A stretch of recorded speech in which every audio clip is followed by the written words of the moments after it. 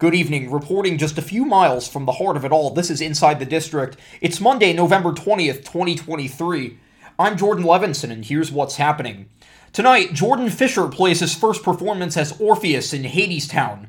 The role's originator, Reeve Carney, left the show last night after over 1,000 performances under his belt. Carney was the last original principal cast member to leave the Tony-winning Best Musical. Fisher was last seen on Broadway as Anthony in Sweeney Todd, the Demon Barber of Fleet Street. You can catch him right now as Hadestown continues its run at the Walter Kerr Theater. Robin Herder is departing the cast of A Beautiful Noise, the Neil Diamond musical, on December 17th.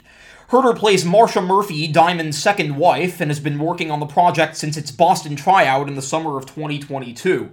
In a statement, she said, "It's truly been the most beautiful noise for the past couple of years with this production.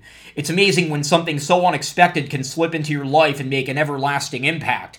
This experience has brought me so much joy. It has challenged me and it has changed me, all for the better.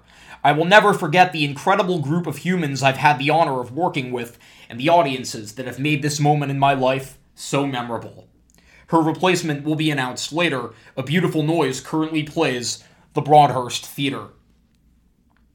And finally today, one more bit of notable casting news. Melanie LeBarry will play her final performance in & Juliet on December 30th, as she has just been cast as Hermes in the forthcoming West End production of Hadestown.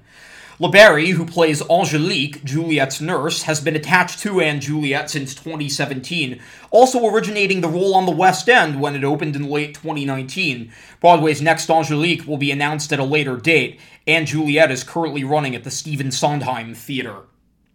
And that's Inside the District for today. Once again, I'm Jordan Levinson.